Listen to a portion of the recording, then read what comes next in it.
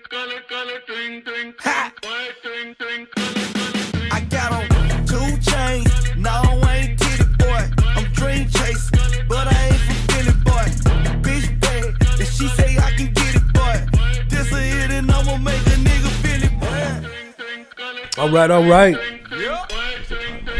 Yeah, that's that 107.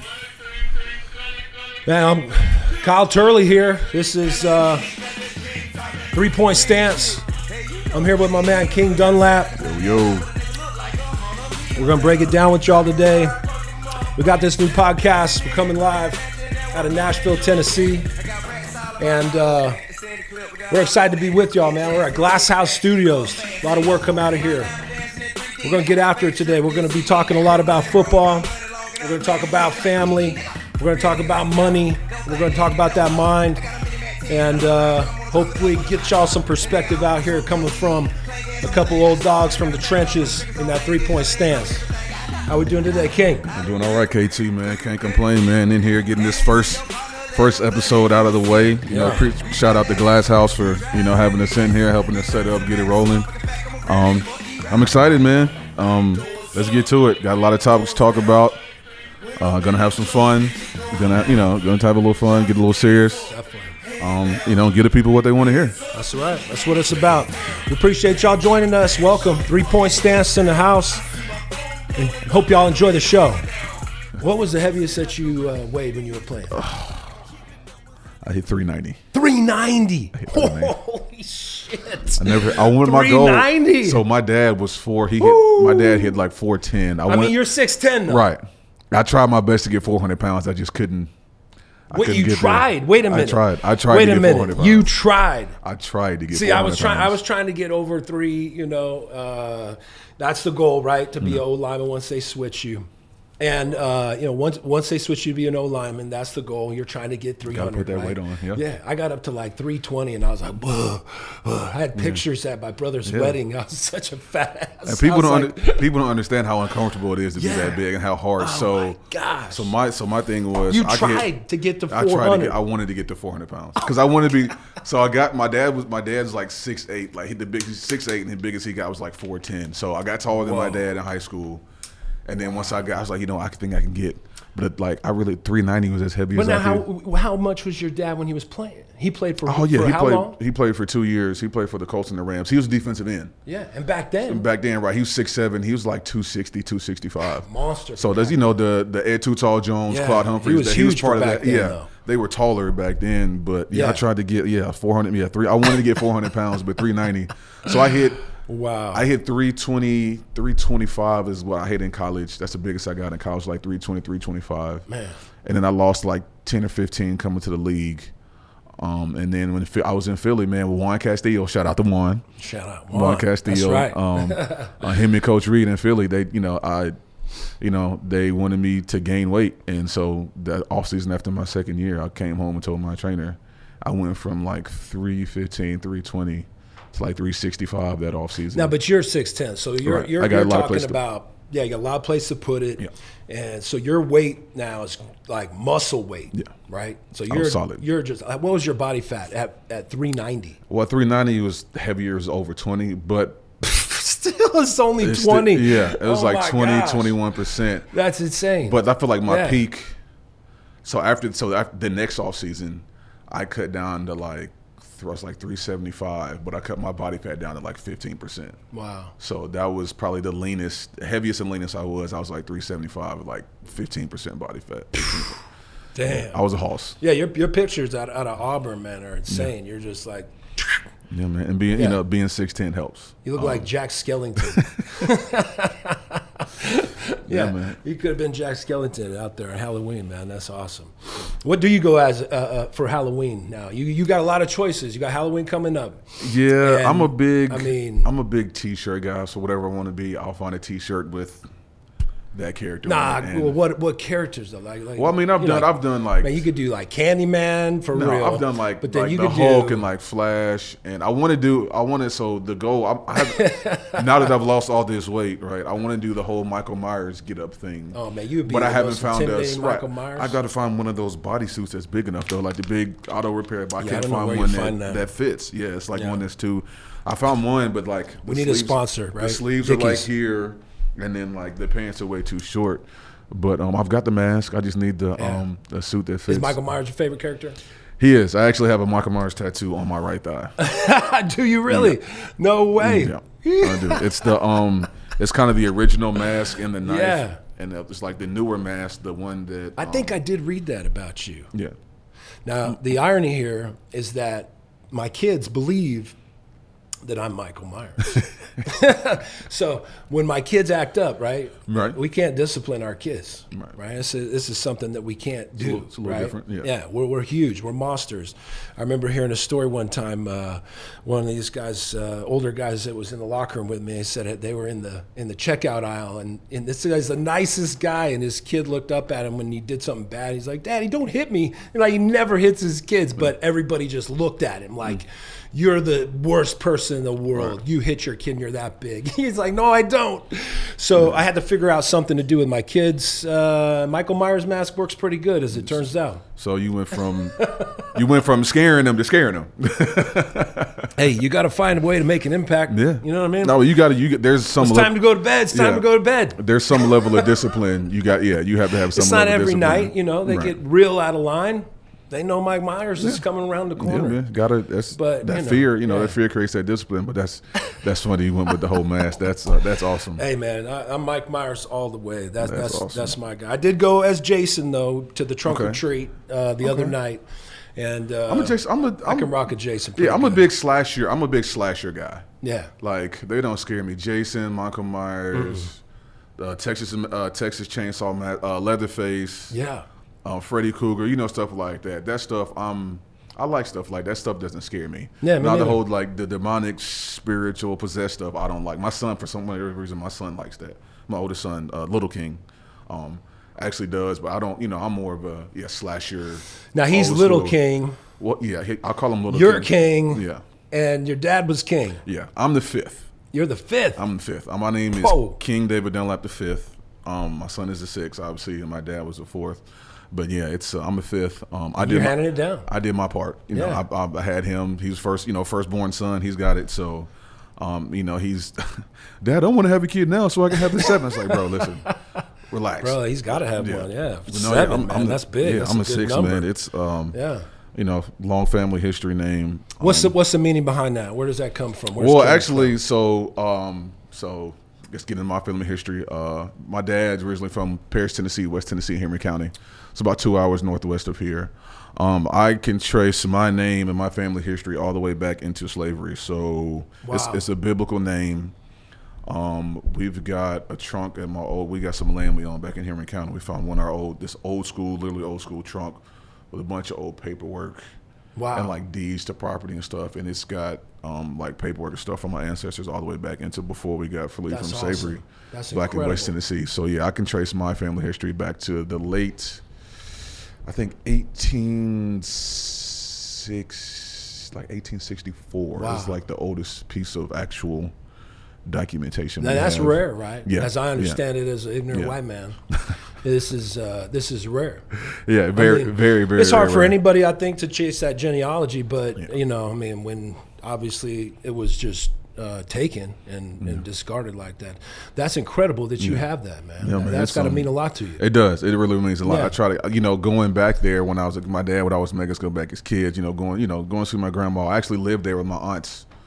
My parents were working here, and I stayed there when I was younger before I started school. So I lived there for about 2 or 3 years, and I was like 2 or 3 years old.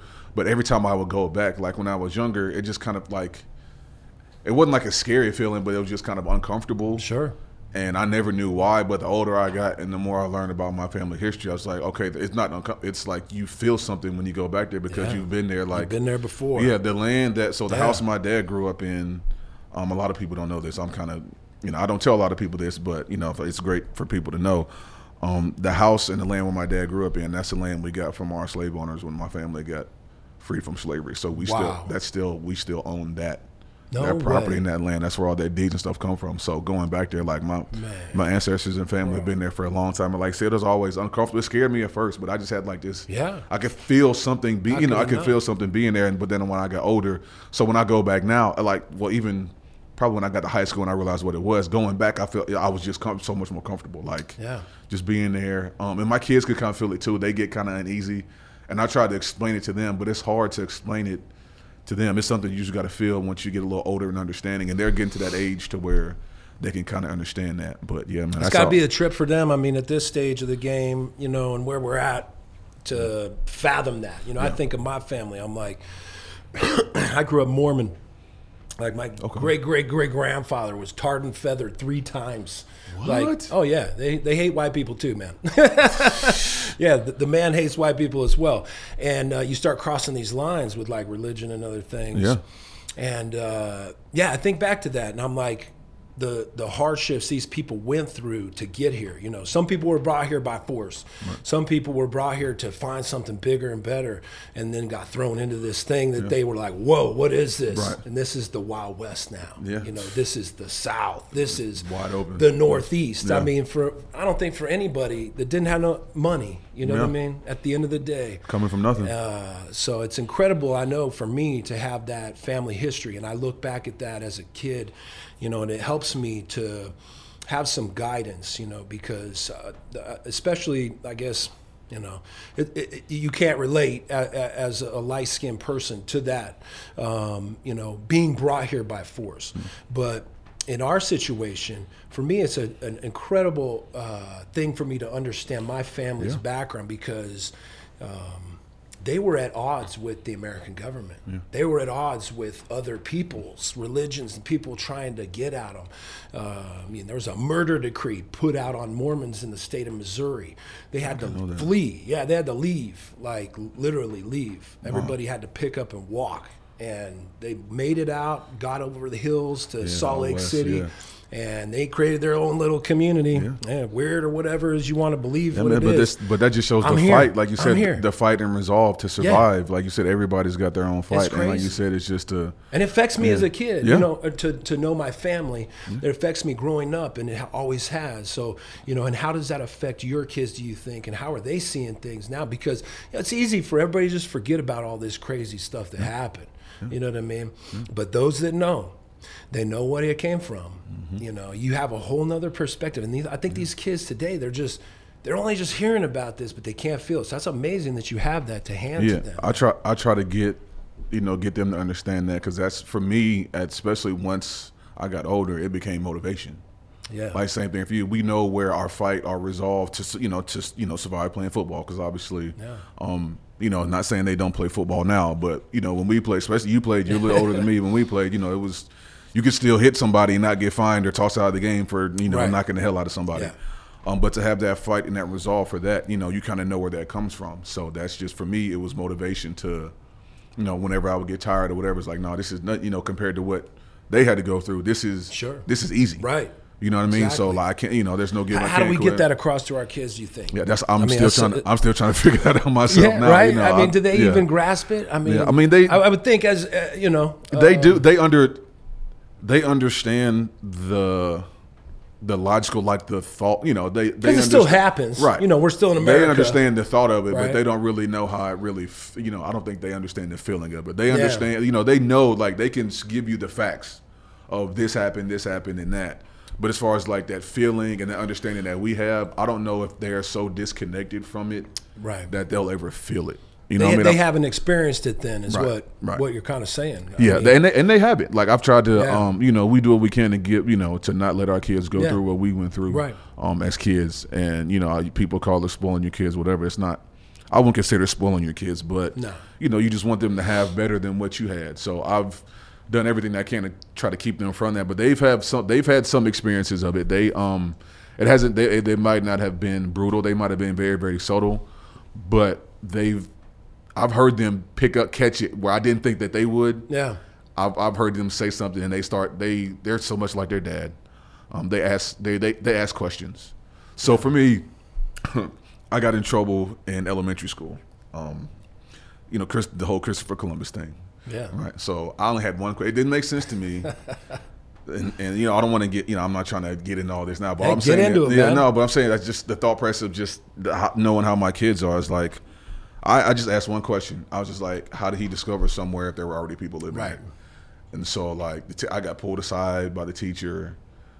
I was like, don't just learn the lesson. And like, and there was no explanation the teacher could give me because even, you know what I mean? It's like, especially at that time, that's just what the curriculum was. So it's like, I just had to basically learn the information so I could pass the class and take the test. And I learned that in elementary school, but that's just kind of how, like, when my kids ask questions like that, when some of the experiences they've had and we've had, just that questioning, you know, was that what I think it was? And it's just like, yeah, you know, you're right. Yeah. And then it's like, you know, so they've picked up on it. But I've tried to, you know, you try to protect your kids as much as you can. Yeah. But you know, you do that through education, though, right? If they're educated, you know, knowledge is power, right? And you can defeat all that stuff, man. Racism, all that. It's all just bigotry. It's all ignorance. All ignorance. It's just period, man. It's pure ignorance. I'm excited for these kids. Honestly, I'm excited for my kids. You know, be able to grow up. I think, you know, when we were growing up, we're 10 years apart, so even I was at a different time than you were, even. But I think we're rounded back to, I think, that moment, right? Yeah. And I think society and how they're trying to attempt to continue to keep that thing going. Yeah. And I think our kids are going to be the ones to just, it's over. Yeah. Well, they've got, you know what I mean? And they've got so much information at their fingertips now. Like they've got so much information. Like for us, like if we wanted something, we had to go to the library. You know, the Dewey Decimal. I brought up a Dewey Decimal System. One of my buddies talking about our kids. If we were to hand them a library card with Dewey Decimal System and tell them to go find a book, they would have no clue. Like you said, having to go, you know, if I wanted to look something up, I couldn't do this. Yeah, right. You know, we had to go to encyclopedia. You know, go look something up in the library. So it's like having so much information at their fingertips. And you can just eliminate all the questions right there. Yeah, like, if you got something in YouTube it. That's what I tell people. Say, my daughter's a big YouTuber. So good. She reads a lot. She's a big reader, but she's a YouTuber too. She loves to gather information. So she's getting to that point now where she just turned 15, and so she'll ask me questions about things I've never even heard of. Yeah. And she's like, Dad, what is this, this, and this? And I'm like, babe, I don't even know what that, you know. But she'll go, you know, she'll read on it, research it, watch a YouTube video, and teach herself. She taught herself how to do the Rubik's Cube. She watched a 2-minute video. She can do it? She can do it behind her back, eyes closed. Are you kidding? She watched a 3-minute YouTube video. What? For like an hour and a half one day. And was like, Dad, watch this. I've never done one in my life. That's incredible. And she would walk around with it, like walk around the house, like doing stuff, just kind of playing with it. Wow. And she does it now. But I can get all of the ones that are supposed to be whether or not you're a genius or a psycho. I can't do none. I've never. I get it one way. Here's the irony of this. I get it one way. Right? They're like, if you can do this, you're a genius or a psycho, right? So have you seen those things? I didn't know it was broken down like that. Yeah, it's on the Instagram there. Is it really Rubik's Cube? You can break it down to where it shows you what? Oh, no. On the Rubik's Cube, I don't know. But like I'm talking about how to do these things with colors and patterns and all that stuff. If you can do a Rubik's Cube, obviously you're a genius. Right. Okay, so I'm a psycho because I do it one way and I get it right away. And my wife, she does it the opposite way every time and gets it every time. I'm going, well, one or the other. I mean, listen, you know who you are, right? Did you go through the NFL concussion settlement testing yet? I have not. I've got to go. I've got to actually finish my paperwork on that side of it. It's frustrating for me to do that. It's kind of hard for me. I've been through it. Doing that, like it can get Well, and it's because it's so much runaround. Yeah. Sometimes, and I get kind of frustrated. I'm doing better about it now, but I kind of got to the points where it was like I'll just shut down and shut it out and not even talk to them because it's like I know what I did. I know what I'm going through, and it's like it's hard to. Well, you're post though the settlement, I think. Are you? Settlement happened 2010. 10. 10 years, 10 or 11. Something like that. Yeah. You were in the league, though, I was prior. still playing. Yeah. When was your first year? I got drafted in 2008. In 08. Okay, Yeah. so hopefully you're able to participate in that concussion I settlement. am. I think I am. Good, Because man. I got drafted in 08, and I got vested under the old CBA before they changed it. The Awesome. one that ended. And Well, get that process started. yeah. You need to get that I mean, I've got process it. started. I've got it started. I just got to finish. I Good. got to call. You got the lawyer and all that Yeah, I got to crap. call. That's why I've got to call him back and finish all that side Yeah, of it's it. taking me But- years. They're still denying me. Anyway, they Yeah, I know, diagnosed me, man. and that's what Psychotic. yeah, and that's what it's. I don't have CTE. I'm psychotic. Well, I think you got to be. I've always been of the mindset you got to be a little bit crazy to play football, especially playing up front. Right. Like you got to be a little That's- I was bit like- off to like, and because people like Who's not? right.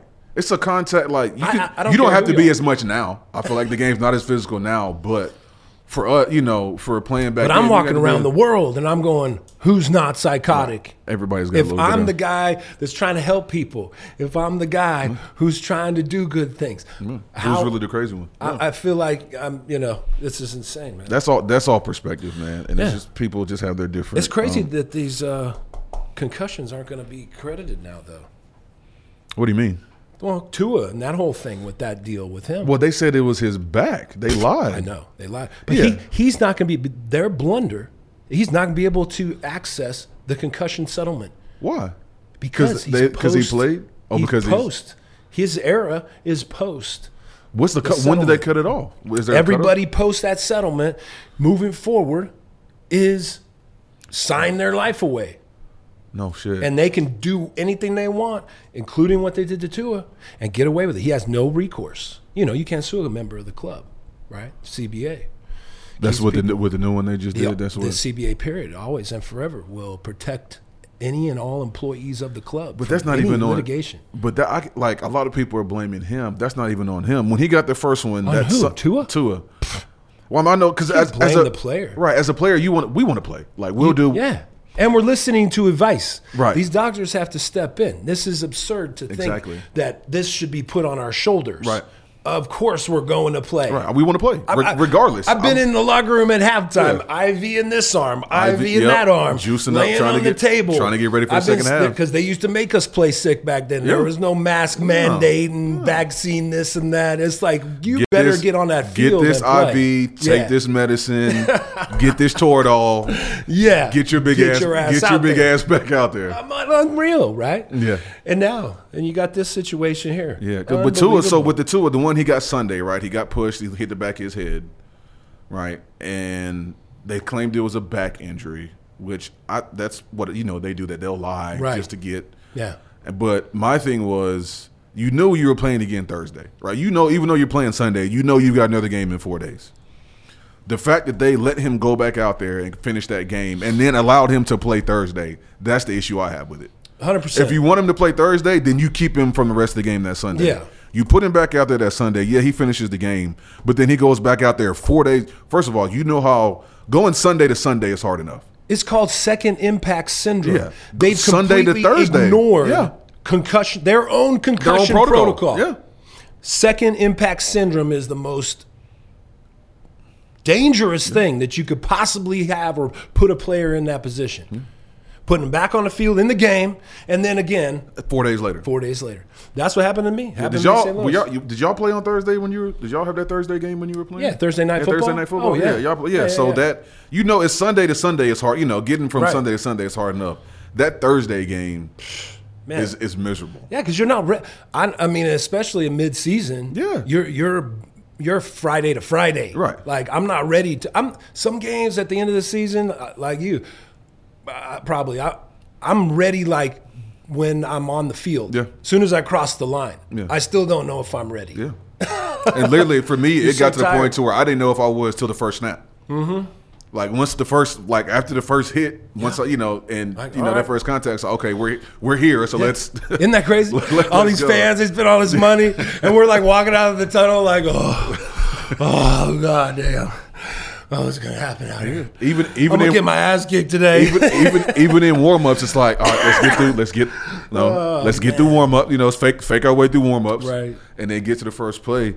But yeah, with the Tua, man, and then like that's Yeah, that's just crazy. Yeah, putting him back out there, letting him finish in the game. So, okay, so if you let him finish the game Sunday, then he can't play Thursday. I mean, he might not have a career after this year. Yeah. If he gets another one, they got to shut him down the rest of the year. And who knows what's going to come of that? You know, at the end of the day, this has a consequence that they know clearly. Right. And quarterbacks aren't getting hit every play like that. Crazy, so they're not used to that contact. You know, with us up front, we've got that small car crash every play. We're used to that contact. So, with quarterbacks, they're not used to getting hit like that. So it's not something he can just, him thinking he can just bounce back that fast is not. He's not used to taking those kind of hits. Right. And so not the game today. And you got to think, and he's not, Tua's not a very big guy.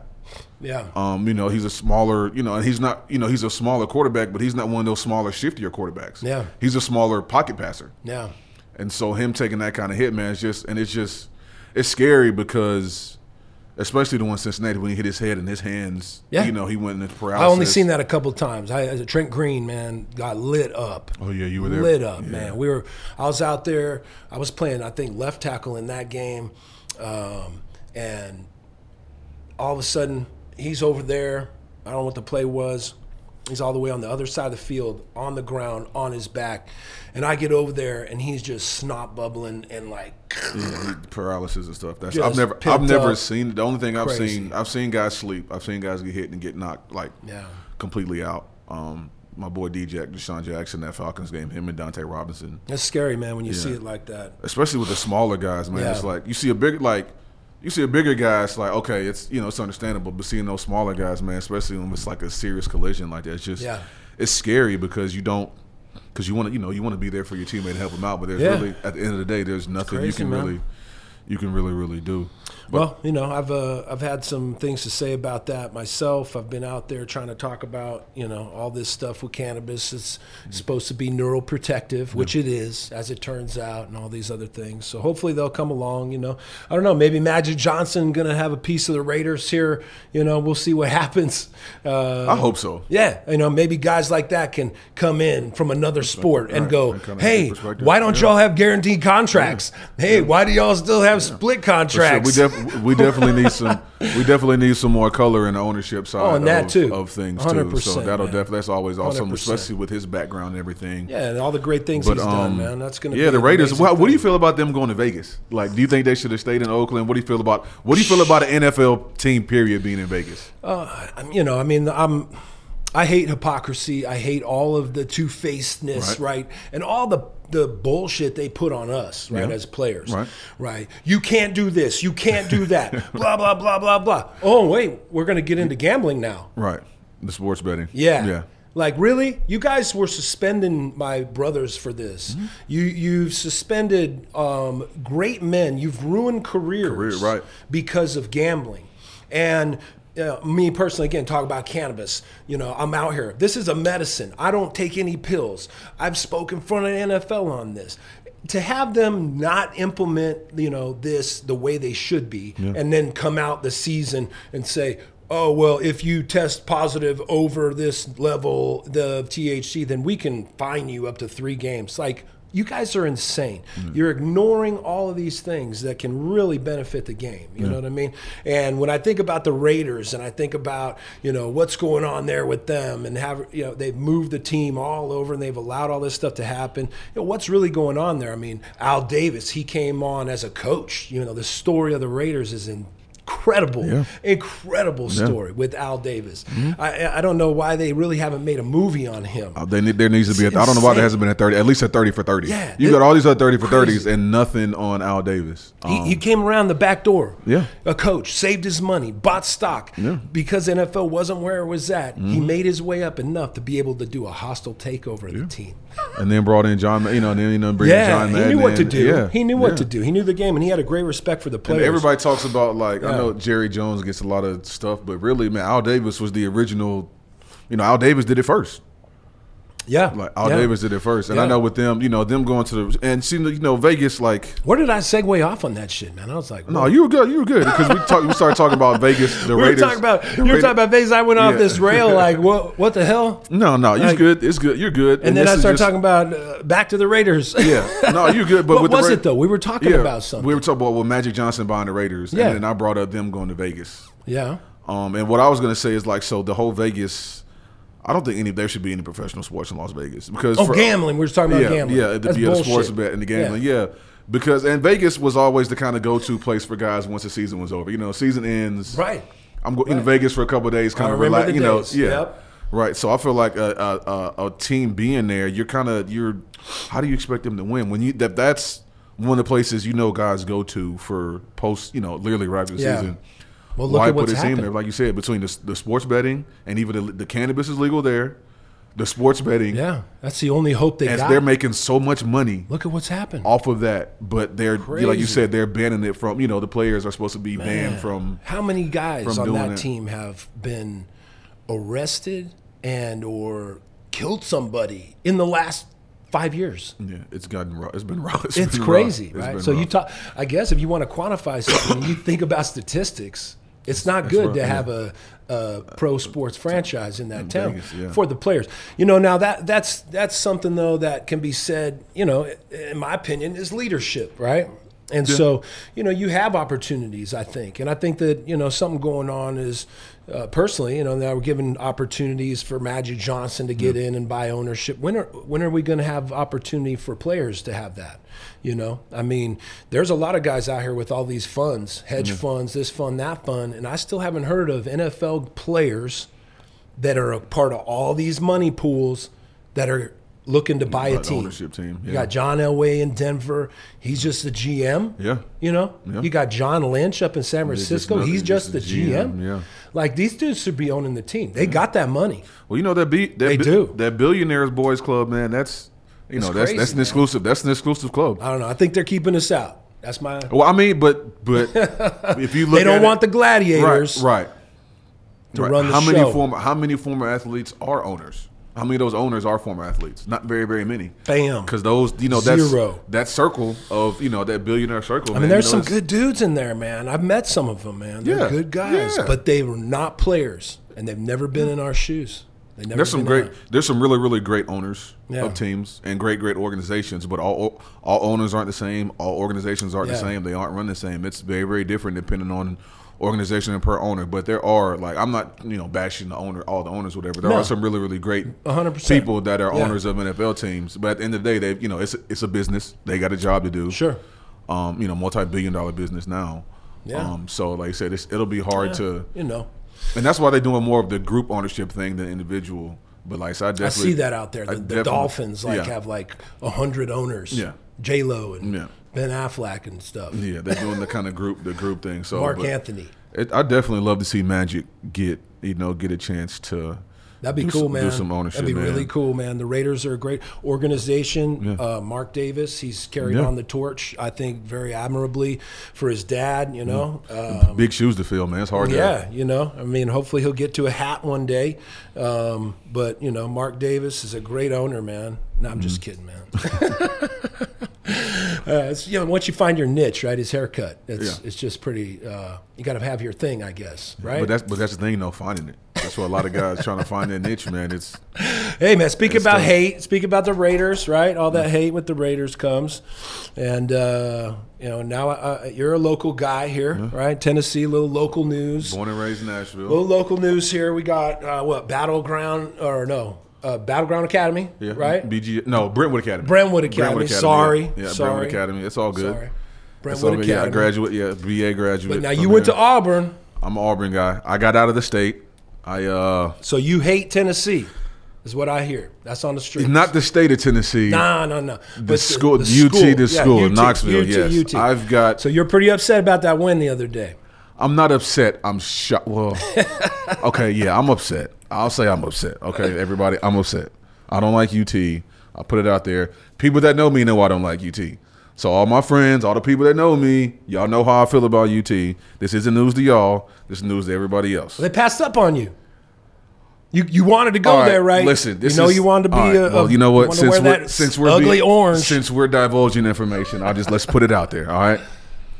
So I was coming out of high school, all right, Brentwood Academy. We started playing Brentwood High School, which is right down the street. They hadn't played it's been a while. So we played them my junior year and my senior year. They had a kid by the name of Stephen Jones. His dad was playing defensive tackle. His dad was the big Jones defensive tackle they had here way back then. You know, the year after they went to the Super Bowl. So we played against each other. We beat them 2 years in a row. You know, I whipped up. You know, we battled, but I won the majority of our battles playing against him. So we were getting. He's a defensive end. He played defensive end, offensive tackle, and the same position I play. So we locked horns on both sides of the ball. All right. So our senior year, we're getting recruited. I'm not going to put the coach's name out there, the coach that did this. I'll just say he was at Tennessee. Come on, man. He wants to be famous too. And so they were recruiting us, and I was on the call with a recruiter, and they told me that he was their A side. He was like their A-list guy, and I was their B-list guy. And so they took him and wanted him. So after that phone call, there you go. I didn't know my dad had was on the phone listening. But he, you know, it's back when you could pick up the phone. Nobody, you know, it's back when landline, the landlines existed. I asked my kids, they knew what a landline was. They had no idea. No idea. Yeah, no clue. Isn't that crazy? Yeah, it's just a telephone. Like, what is this rotary dial? Yeah, so they told me he was, you know, they wanted him over me, and so I was like, cool. So I know the feeling. But that's not what, like. Did you take a recruiting trip there? I actually did. My junior year, I went to the UT Florida game, the flood game when Rex Grossman threw for like 300 yards in the monsoon. Oh wow, great game. Yeah, Jason Witten was there at UT. Oh, when the water was all coming down the stands. Yeah, it was crazy. I was sitting right down there, front row, love it. Like I was there. I went as a UT visit, but I'm a football fan. I just enjoyed it. It was a great game. Sure. And to see somebody throw for that many yards in the rain, a lot of those guys ended up playing in the NFL. But I was my junior year, and then I didn't go back. That was the only one I actually took. But I had friends from here that I knew, that I grew up with, that went to school there, and a couple guys I played ball with. So I would go visit. You know, when I was in Auburn, I had some break time. I'd make the trip. Yeah, and go visit guys. But yeah, so, and it's not, I don't have an issue with the school, it's the fans. All right. UT fans, all those people that went there are the most UT fans like and Cowboys fans. Alabama fans aren't that bad. Yeah, but y'all got delusional. Like 100,000 seats. I went to San Diego State. It's hard enough to fill a 65,000 seat stadium. But that's right. And you guys got 120,000 people there, right? And like 15,000 people that go to the school. Yeah. That's so funny. Yeah, and it's the fans. There's a few friends that I have that I know that I love, you know, that they're great, you know, UT fans, UT people, I hate them, but for the most part, they're so obnoxious. Mm-hmm. And the fact that they're winning right now, great for them, you know, with their history, awesome for them and the kids. They put their hard work in, and they beat. I was shocked they beat Bama. I'm not gonna lie, I wasn't expecting them to do that. They pulled it off, so I'm gonna give Tennessee their credit, even though I don't like them. I'm gonna give them their credit right now. Because you hate Alabama more. Because you went to Auburn? I actually don't. I actually hate UT. Went to Auburn. I've got more disdain for UT than I do for Bama. Wow. But see, so when I was at Auburn, we never lost to Bama. I was part of that crew. We beat Bama 6 years in a row. Yeah, Bama doesn't mean shit. Yeah, there you go. Bama don't mean shit to me. We lost to Bama. I shout out to all my boys I know that went to Bama. You know, nothing but love for y'all. But y'all 4 or 5 in a row. Y'all know what it is. But yeah, so like UT fans. Oh yeah, I mean, it's just. And then Rocky Top's like the worst song ever, and it's just right. It's just a lot of disdain, and it's not even like, might have something to do with the whole colors, though, the recruiting like, thing. For real, and that orange, it's so ugly. It's so loud. They're wearing the black uniforms. Where'd that come from? Where did that orange come from? I have no idea. Auburn, I love Auburn. Right, that's red, white, and blue.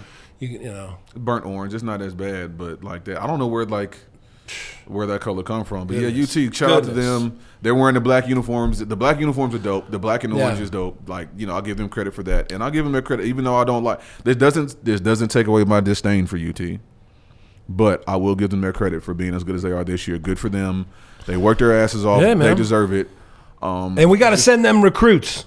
We have to set. We now are going to be. So we have to be nice. Do I have to now? You got to be nice. So I said all that just to turn around and have to. Hey, you gave them a good compliment at the end. I'll give them their credit. You know, they work hard. They're respect, winning. Right? You got to have your. They understand. I'm sure. Yeah. Right. I still respect. Because you would have played there if they would have offered you that scholarship and said you were the number one. So there you go. There's for the fans. That's for the fans. Right? There's a couple of linemen that played there that I knew that one. You know, we were supposed to go play together, but you know, it's all good. Like I ended up going, you know, it worked out for me. We ended up going to Auburn, beating UT twice when I was in Auburn. So yeah, it's no. Yeah, I've never seen 110,000 so quiet. We played up there in 2004. The undefeated, still the only undefeated team in SEC history to not play in that championship game. But that's a whole nother. Yeah, we won't get into that. That's just don't get me started. Bro. Yeah, San Diego State. Yeah, so we played them in 2003 and 2004 and shut up. It got 110,000 and they were quiet. I've never heard that many people sit so silently and watch their team get their butt kicked ever. That's the biggest stadium we played. That's a great part about, I think, sports in the South or outside of California is people actually watch the game. California, I mean, we had like 45,000 students in San Diego State. They can't even put 10,000 in the stands. Like, I mean, we packed it when I was there. We came just off the end of Marshall Faulk's era, so we had a good thing ball going. Yeah, people were loving football, and if you won, you people showed up. But if you didn't win in California, they weren't showing up. That they're showing up whether you win or lose in Tennessee and Auburn. And whether you suck, whether you win. Right. Yeah. If you're winning, they'll show up and they'll love you. If you suck, they'll show up and they'll tell you how sucky and how terrible you are. But at least they'll be there. Yeah. But San Diego State, man, it's I'm playing for the Chargers, been out there, played at Qualcomm for a few years. I know those grounds. Yeah, I know how it goes. We played in the same stadium. Yeah, Qualcomm, bro. I might have had your locker. For sure. Or you might have had my locker. Right. That's the way it is. Definitely had. So because I'm 10 years ahead. No AC. No AC. None. They redid the carpet. Yeah. So they had the big fans, the big standing fans. They were bringing them in the locker room, and that's how we got cooled off at Qualcomm. But it was had to play in that infield. Oh my goodness! Yeah. How many scars you got from that infield? Elbows, quite a few. Knees. Yeah, well, I wore the elbow. Most of mine were on my legs and my knees because I wore the rubber. That was the worst. I wore the rubber elbow sleeves. Worst. But yeah, man, it's just you would think that an organization with that kind of money, you'd at least upgrade. You might have to build a new one, but at least upgrade something. They're playing in the NFL. Yeah, and they can't put some sod down on the infield for us. Yeah, they can't change that over. You can't pay the crew to go out. And don't let San Diego State play Saturday and then you turn around and play Sunday. Right? Yeah, we used to mess the field up. So they would spray paint. Yeah, they would spray paint the grass to make it look greener. I know. After a game. It's so crazy. But like you said, every organization is run differently. Love the Chargers. Don't have any ill will towards the Chargers organization. How was that? Spanos. I love the Spano Dean. Yeah. Love them. Great people. Great. I'm family. mad at them. They're like Tennessee. They didn't keep me home. No. The great people, great family. Like I said, there's great people and great owners, but like I said, at the end of the day, it is a business they have to do. So there's a side. There's things that they have to do that might not make them seem like great people. Yeah. But they love the Spanos family. Tom Telesco was a GM. Mike McCoy is the head coach. Love the Chargers organization, love everybody out there, but like I said, it's the NFL, so I figured, you would think that, our stadium would be just a little bit like, you might not have to build a whole new one, but, just kind of they got gradual upgrades. I was just there. They had San Diego State's new stadium. It's amazing. It's incredible.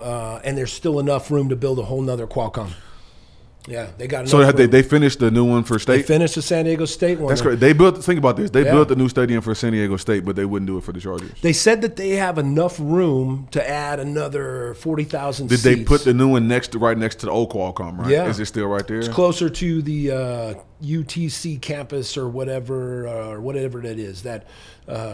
Shopping area. Yeah, it's closer towards like the IKEA, all that parking other end space of the over parking there. lot in the back. That parking lot. People don't realize how much space you could have lot. 3 whole stadiums there. Yeah, you can.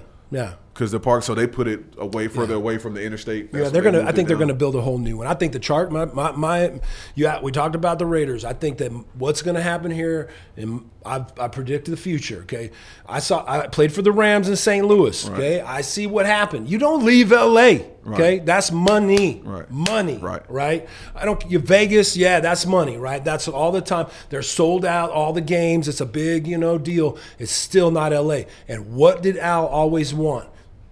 LA. He always wanted LA. You think they're going to go back? I know they're going back. You cannot keep the Raiders. So who's going to The black hole belongs in Los Angeles, bro. So who's going to leave? The Chargers? You think the Chargers are going back to San Diego? I don't know, man. I don't know how you lose the revenue from Vegas unless you make a big push that the Raiders are going to come in. I don't see San Diego staying in L.A. There are no Chargers fans. They've got to get back to San Diego. There's no Chargers fans in L.A. It's not going to happen for them. They got to go back to San Diego. There are zero Chargers fans in L.A. They primed this perfectly. It's just like the Rams deal. They always knew it was coming back to L.A. Right. They just went to St. Louis to get it back together, figure out that ownership. Kroenke came involved. Right. Okay, now they're back, right? They had the money to come back. Well, Kroenke's got plenty of money. Plenty. And his wife. I mean, she's a Walton. She's right. And they just bought the Broncos. Did they buy the Broncos too? The oldest Walt, he's a part of the Broncos. They just bought the Broncos for like 3.5. Yeah, you didn't know? Yeah, so her older. Yeah, I don't know if it's her older brother, but one of the oldest Walden siblings is part of the ownership group that bought the. That's what makes me pissed off about these players not having the opportunity. You got the Walton family and these, barons of industry continuing to be able to monopolize the NFL and not giving the players the opportunity. There's enough players with enough money that if the NFL or the players union, who's supposed to be working for us, said, "Hey, we're gonna own a team." And because this is where the money is. They keep us out here in the stock market. Go out there and try business with this old brain. Yeah, this football brain we just beat to death. Well, see how that works out. 85% divorce rate, this, that, the other. They could easily, the NFLPA could easily decide, hey, we're going to negotiate an ownership of a team for the players as an investment. I'm a fan. I think it should happen. The Players Union now has agreed to, DeMaurice Smith, a collective bargaining agreement that will govern the league over the next 10 years. It's 10 years, right, yeah. Okay, that sees the players receive only $1 billion of $500 billion. Yeah. $1 billion. That's how poor these negotiations went for the players and how poor it's always been that way. Unbelievable. Even when Gene was the NFL player rep. And they could negotiate. While they're giving all these teams away to the Walton family, they could say, we're going to give this to the players because so that they can have that security. We don't have to keep paying all these settlements. They would rather us fight and get all into this whole deal with them about our brains and, how we blew our money because the game just gave it to us too soon and too much and didn't show us the way, right? We're out here scattered. That's just crazy, man. And people would be surprised. So when before we had the lockout in 2011, we were having, we were building that war chest because we thought we were going to be locked out for the year. So we were having these player union meetings about. Were you a union rep? No, I was. But I would always go to sleep during the union meetings too. I would usually that's when I would get some of my good rest. But when we started having those, that's back when they got the NFL to open up their books a little bit. So they were kind of, they divulged into us some of the information that some of the owners didn't really want to get out. But people would be surprised the amount of money that these owners spend on playing players' salary versus how much money that they're making. Like they spend the percentage of revenue they spend on players' salary per year versus the percentage of revenue they make and they keep is insane. That's incredible. I mean, it's criminal. It should be considered criminal. It is. They spend very little on the players and make so much more. They could guarantee they could have guaranteed contracts in the NFL and not lose any money. Easy. They wouldn't lose minimal money. None. Hardly, if any, right. They can write it all off, and they need the write-offs. They wouldn't need to have the United Way come in every year and stand in front of us, right, and give us their spiel with their crackhead that they just picked up, that they're just going to go buy him a Happy Meal. He's just happy to be there. And same thing happened, right, when you were playing? That's exactly what happened with me. They could easily guarantee the way the NBA and I raised my hand in them meetings. I'd be like, what? Why are we giving money to the United Way? Because I look it up and they give 80% of all the money coming to them to their overhead. I'm like, only 20% of the money is going to go. Why don't we do something locally here for a local, school or something? We could pull all of our stuff together. And they probably shot you down. Shut up, Turley. They shot you down. Yeah. Quit talking that sense. Yeah, shut your ass up. Get out there on the practice field. Go throw some helmets. Yeah, get your ass out there. Yeah, man. That's how they. So crazy, man. Man. People don't. It's a great game to play. It's it's a blessing to play the game and do that. But there is. Who said it? Which one of the owners said it? We can't have the inmates running the. Running the prison. That's how they think, man. Whatever that cat's. Who said? Yeah, I can't remember who it was. Every one of them behind the door. I mean most of them. Yeah, most of them. There's some great ones, man. I run into a couple of them. Super Bowls in here. I go up and say what's up to them. I've never. We get we get invited to all that stuff. I've never gone. I don't ever go. I'm kind of over. I mean, it stings still. Bit bitter. I just my goal is but I'm like you. I would always want to go as a player, but the thing about going now, it's just so much. You know, it's great. You know, you get all the events and all that stuff. But you got to come to my party though. We have them every year. So you're coming this year, Arizona Super Bowl. Is in Arizona this year? Yeah, man. Okay, I'll come to Arizona. Yeah, I'll come to Arizona. We got a big party. But it's just like the whole fanfare and all that. And so the first thing I think about is, this is where my mind goes. So for the Super Bowl, the first thing I think about is traffic.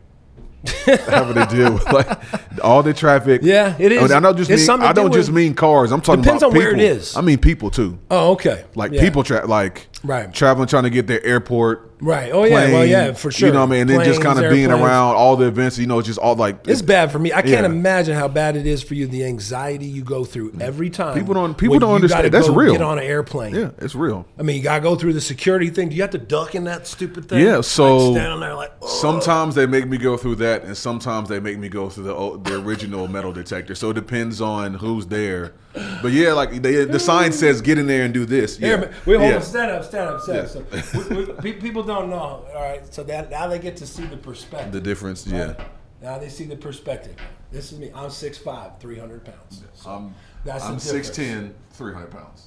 So, that's just crazy, man. Yeah. But people get to, look at us. I feel so out of place. I can't imagine at 6'10", the fear of getting on a flight without a first class ticket. So I'm not a first class or guy. An exit row. Exit row. Southwest exit row. Okay. That's you. The best seat, better than first class. Wow. Especially when they started doing it where they took the seat in front of you out and you could stretch your legs out. It's definitely for leg room. Because I mean, even that big, even when I was bigger, I'm not like a big. I don't go that way. So even at my playing weight, it was more about the person next to me and my upper belly and my shoulders. But I always fit in that seat, especially if you could let the armrest up. But it was about the leg room. Yeah. Would you buy 2 tickets? No, I do is I'd Southwest. I buy the anytime getaway, the cheapest Southwest ticket, right? Get there and then upgrade to business class at the gate. It's like it used to be $15. I think it's like $30 now. Upgrade to business select, business class, or whatever. That gets you the first 15, and hopefully nobody's sitting in the exit row. It's hilarious. So to me, the funniest. I laugh at it now, but the most frustrating thing would be if I was late or something and to get on the plane and see somebody like 5'9" sitting in the exit row. I've stood in the aisle and held up a plane before because I was late and nobody would get out of the exit rows and I don't fit. So my femur. Nobody's getting out of any seat. It's nobody you're just going, I don't see him. Eventually somebody got up. Wow. But my femur is too long. My femur doesn't fit between. Oh, you literally can't sit in. I can't sit in a normal seat. My femur to my knee is too. Because mine's at the seat. Yeah. Mine, it doesn't. I can't get all the way down. It's too long. They're incredible. Wow, that's insane. Yeah, man. That's my life. So right? you that's have to. So first class ticket. First class is still snug, and I fit, but it's uncomfortable. Going into the back seat. Yeah. So the person in front of me hates me because I've got to let. Yeah. I've got to let the tray thing down so that can fall and my knee can kind of fit up under it to fit. Still, even in first class. Yeah. Incredible. First class. That's crazy. I've done the bulkhead. Bulkhead's definitely not enough room. First class, for the price of first class, it doesn't outweigh it. It costs too much. It should be way more comfortable. Southwest, we're coming for you. You're going to have the big man section. Please. It's only going to be for big men. You got to be 6'5" and up. And women. 6'5" and up. Doesn't matter. 6'5" whatever. And up. That's it, right? Thank you. 6'5" and up. Right. I better make sure I'm 6'5". They try to tell me I'm 6'4" and 3/4. Well, they short everybody. Well, the crazy thing is that line like at the the crazy thing about that height park. stuff is for the NFL they make us short, but for the NBA they make them taller. So I got drafted. To the Eagles. Like we talked about 2008. So I'm in Philly. We get the complex up there. You got the stadium, the baseball. You got the football, Lincoln. You got the basketball arena, baseball. So a lot of this there. So you see a lot of athletes up. So I'm out. I'm running to a couple of basketball players. I think Elton Brand was there at the time. And I look, they got him listed like 6'10", 6'9" or something like that. So I meet him and I'm standing there and he's like, oh, really? Yeah. Wow. I was like, how is he? So Hakeem Ward went to Syracuse. I was a big Melo fan, so I know who he was. Yeah. They had him listed like 6'10", 6'11". Not. And I'm really taller than all these guys. So I'm thinking like maybe either I'm being lied to about how tall I am. Like I'm 7 feet or they're lying about their height. But so they measure. That's crazy. So what I found out is they measure them in their shoes. Oh, really? Yeah. Oh, that's funny. They measure basketball players in your shoes. So all these basketball players, yes, they're tall, Front. but I'm taller. Did you play basketball at all? I did through high school. Oh, okay. So at Brentwood Academy, Yeah. we won state my senior year. That was Yeah. the first boys state championship in basketball in BA history. So shout out to all my BA guys. Brandon Wright was a freshman. Him and Josh Bowman were freshmen my senior years. Yeah. But we won our boys' first state championship That's in basketball, awesome, man. and I hated it. We lost in the state championship in football that year. Yeah. I was still mad about that, even during basketball season. They brought out the gold ball because I was a senior. They handed me the trophy. Yeah. And I wouldn't take it because I wanted to go football. I passed it off to my buddy Darren, who was writing up that program for us. Wow. He heavy. he was a senior that year too. But I was still, even like the full season later after football season, winning state championship, I'm still pissed off because we lost state championship in football. Dang. Well, we stay pissed. We are pissed. I'm Kyle Turley. That's King Dunlap. That's what I know, right? This is 3 Point Stance. We've been at this here now for a little bit, getting some stuff laid down. We hope y'all enjoyed the show, and we're going to wrap it up here. I think, hopefully we're going to take this thing from what we've experienced in our lives, and we're going to make great things happen, right, with all this knowledge. For y'all. That's right. We've got this is for y'all. Beginnings of a great podcast here. Again, Nashville, Tennessee at Glass House Studios. I don't think we can go wrong. Hey, man, shout out to Glass House, man. Thank you guys so much for having us. We really appreciate it. Looking forward to things to come. I'm excited, man. I am, man. I'm excited to get this. We got a training thing. Hopefully all this stuff. Again, all that stuff about what could have happened, right? Yeah. We'll talk about it. We got it coming up. We'll put it out there. We're doing a lot of stuff out here, man, and we're excited. And we hope y'all stick around, enjoy listening to us. We're going to keep getting better and make this something you guys will be proud of as well. Keep giving you that knowledge. We're going to try to give it to you, football, family, money, mind, get into some more topics here as we go along. I'm Kyle Turley again. This is King Dunlap. King Dunlap. Signing off. Appreciate y'all.